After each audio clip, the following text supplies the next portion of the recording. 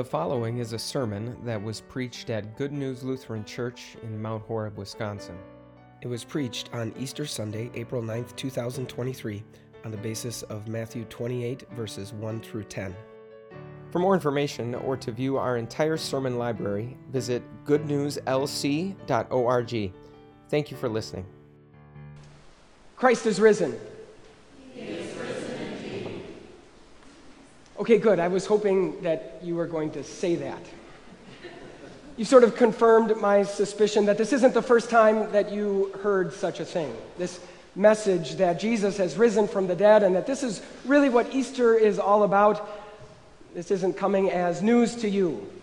This isn't just dawning on you.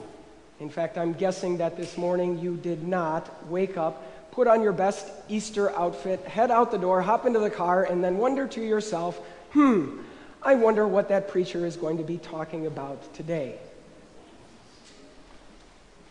Which is why you perhaps would have been just as puzzled as I was when I saw the article that appeared in the New York Times this past week. In this article, the author was making the point that as cultural Christianity sort of fades away in America, and as our society continues to become more and more secular in nature, more and more people are going to be encountering the Easter story naively, as something that is brand new to them, as something they have never heard before. And when I saw that, I thought, no way. He's wrong about that. Everyone still knows that Easter is about the story of Jesus rising from the dead. So you know what I'm going to do? I'm going to prove him wrong. I'm going to go to church. I'm going to say Christ is risen. Everyone's going to say he is risen indeed back. And then I'm going to go home and compose a strongly worded letter to let the author of that article know just how wrong he was. But then I started thinking about it a little bit more. And then it dawned on me that naively really is the way that we do hear the Easter story. In fact, naively is the way that we ought to hear the Easter story. Easter is something that is so radical, something so shocking and unexpected, something so life-changing and earth-shattering and history-altering that it should always leave us a little bit shocked and even dumbfounded. It should be sort of like that first glimpse of the sun that breaks through an otherwise dark horizon. And so I'm hoping today that we would actually hear this Easter story in that very way, a little bit naively. In fact, as we look at Matthew's account of the Easter story this morning, believe it or not, there is a word that occurs most often in Matthew's account that doesn't really even show up one single time in our translation. It's a word that he uses 4 times in just these 10 verses, and it can roughly be translated, behold. In other words, look, something shocking, something surprising and unexpected is about to happen. And so I'm hoping this account can cause just that same shock and surprise. That whether you're hearing this story for the first time this morning or whether you've known it all your life, that as we look at Matthew's words today, we're going to see that what changed on Easter dawn will forever be dawning on us. And if that's how we ought to hear this story, then maybe this sort of fading of cultural Christianity is sort of doing us a bit of a favor. In fact, when you really stop and think about it, if you were to pay attention to how our world thinks and the way that our world operates, you could maybe even come to the conclusion that it's almost as if Easter had never happened. That this Sunday was just like any other Sunday. In fact, I want us to imagine that this morning. What would it be like if nothing had happened? And how would that have impacted the 3 different groups of people that we meet in this story?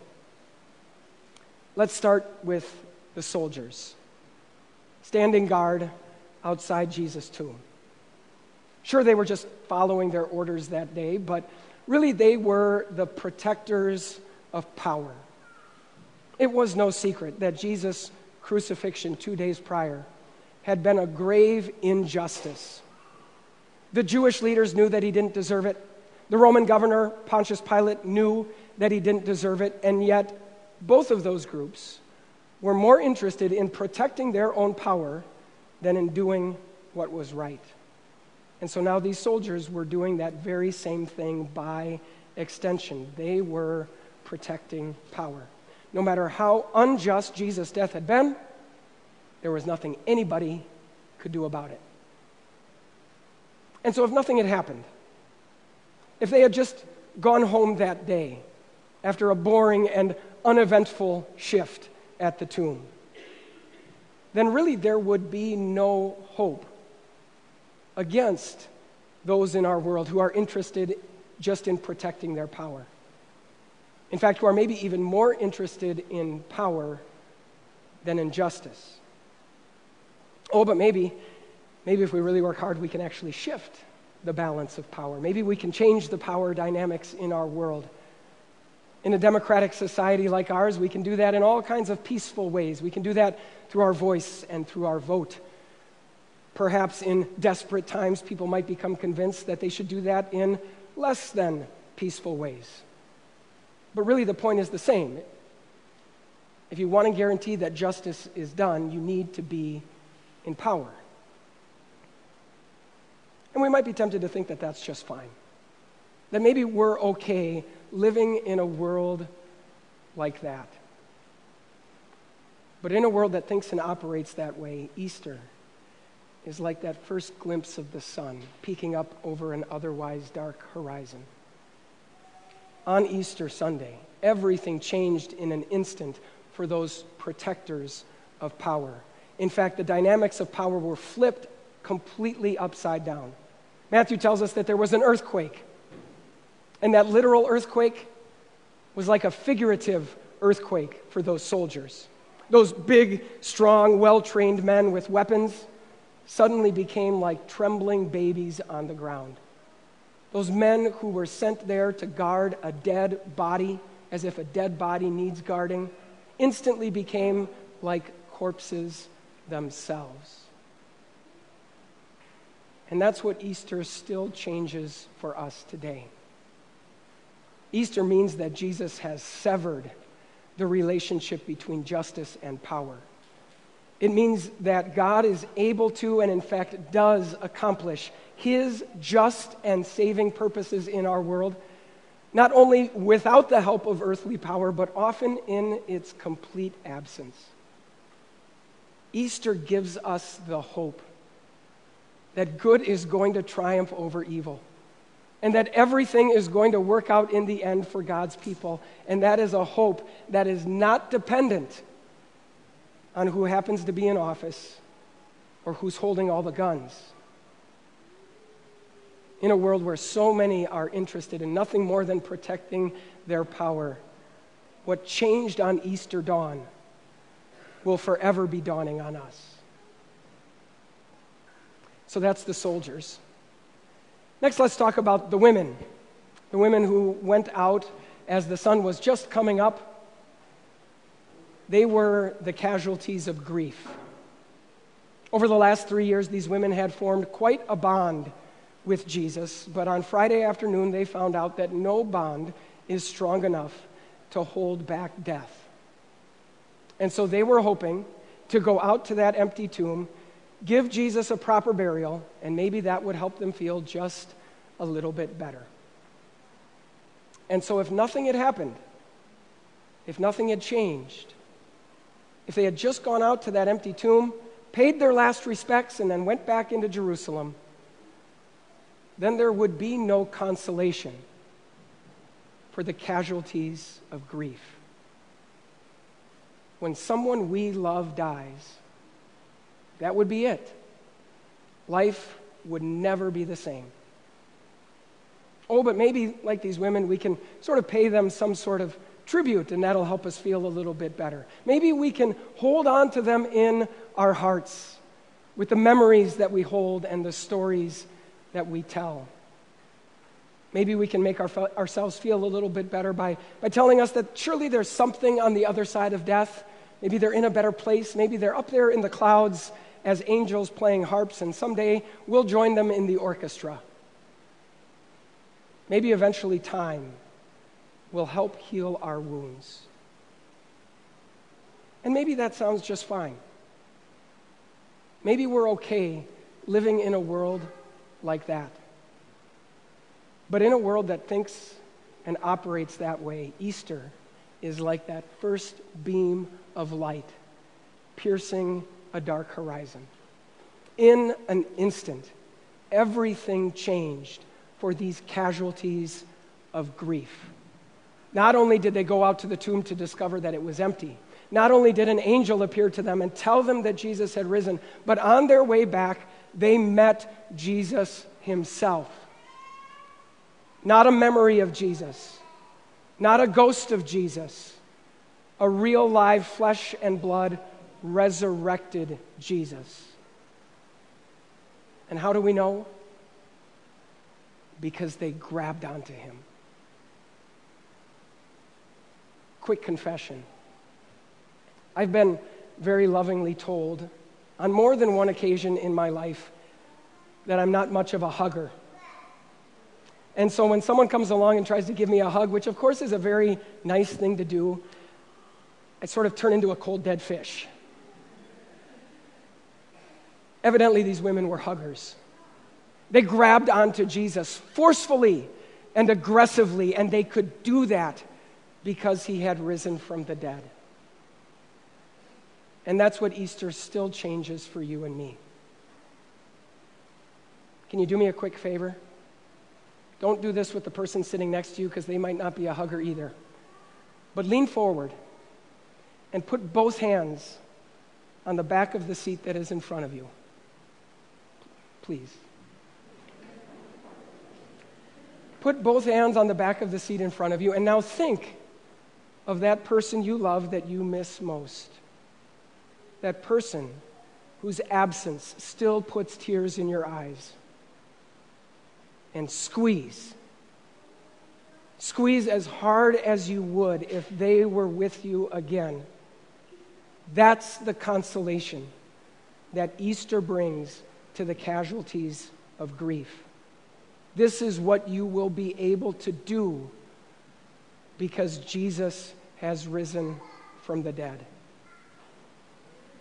What changed on that first Easter dawn will always be dawning on us. One more group of people to consider. We've got to consider those disciples. They were the unforgivable offenders. This was Jesus' hand-picked group of closest followers. They were supposed to carry on his mission after he was gone. And yes, they had always been sort of this band of bumbling, stumbling dimwits, but if nothing else, they had always been loyal to their leader and to their cause until it mattered most. And then they abandoned him. They allowed him to be arrested and crucified and couldn't even stand by his side when he needed them most. And so if nothing had changed, if they had just stayed behind closed doors that first Easter morning, still more afraid of what might happen to them than concerned about what happened to Jesus, then there would be no restoration for unforgivable offenders. In fact, we see it all the time in our world, right? One comment, one tweet, no matter how popular and well-loved someone is, you can fall from grace in an instant. Oh, but maybe somebody can beg and plead and grovel for forgiveness. Maybe somebody can pledge that they're going to do better. Maybe someone can make some sort of sacrifice to atone for their sins. Maybe they can just sort of lay low for a while. Wait for someone else to screw up so that everyone will forget about what they did. And maybe that's just fine. Maybe we're okay living in a world like that. But in a world that thinks and operates like that, Easter is that first ray of light against an otherwise dark horizon. In an instant, everything changed for those unforgivable offenders. When Jesus was talking to the women, when he met them on the road, he referred to his disciples as his brothers. And believe it or not, this was the very first time Jesus called them that.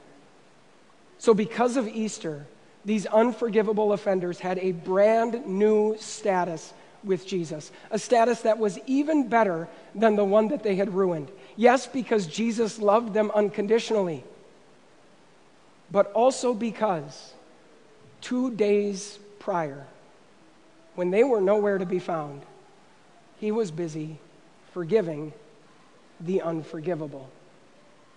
And so now they had a new status, even better than the one that they had lost. And friends, that's what Easter still changes for you and me. Even though all of us deserve a fall from grace with God that would be far greater than any shame or scorn we could face from society, in His grace, God has lifted us up to an even higher spot than the one that we had occupied before. You and I have a relationship with God that is not this delicate, fragile thing, almost as if it's an Easter egg. One little dent, one little ding, and it's completely ruined. One sin, and out we go. No, we have a relationship with God that is indestructible. One that Jesus won for Himself, won for us with His death on the cross, proven by the fact that He rose from the dead. And so in a world where almost anything can cause someone to become an unforgivable offender, what changed on Easter will forever be dawning on us. And so maybe naively is the way it has to be. In fact, maybe naively is the way to go. That's actually the point that the author was making. He was saying that the best way to hear the Easter story is as someone who is completely naive.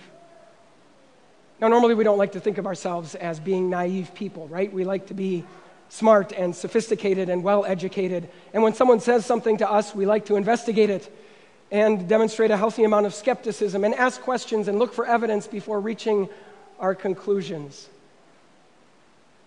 And maybe it's easy to think that we ought to do that first thing with Easter. But first and foremost, Easter is not that kind of story. It's not that kind of message. In fact, we might think of it this way. Let's say right in the middle of our service, one of our ushers came in and said, "Attention, everyone, there's a fire in the building. It's spreading very quickly. There's not much time, but if you want to make it out alive, you need to follow me." How would you respond? Well, I don't know. Do we really know that there's a fire in the building? I mean, I can't really see it. I can't really smell the smoke. Maybe we should send someone to investigate and then come back. We'll all just sit tight. And I don't know, maybe the exit that he's taking us out isn't really the best exit. Maybe someone should walk all the way around the building and they should probably review the fire safety documentation and they can come back in and report their findings to us. No, you would act first and then ask questions later. And yes, Easter is the kind of claim that very much needs to be investigated. In fact, the Bible actually invites the followers of Jesus to ask all of their questions and make that investigation. And if you haven't done that as of yet in your life, by all means do so. You deserve to know whether this claim that Jesus rose from the dead is really reliable or not. But you only need to do that once. And even after that process of investigation is done, it doesn't mean you're done with Easter. Instead, what changed on Easter dawn will forever be dawning on us. The good news of Jesus' resurrection will always confront us naive, shocked, surprised, dumbfounded. As over and over and over again, it dawns on us. Not only that God could do such a thing, but that God would do such a thing and has done such a thing for you. Amen.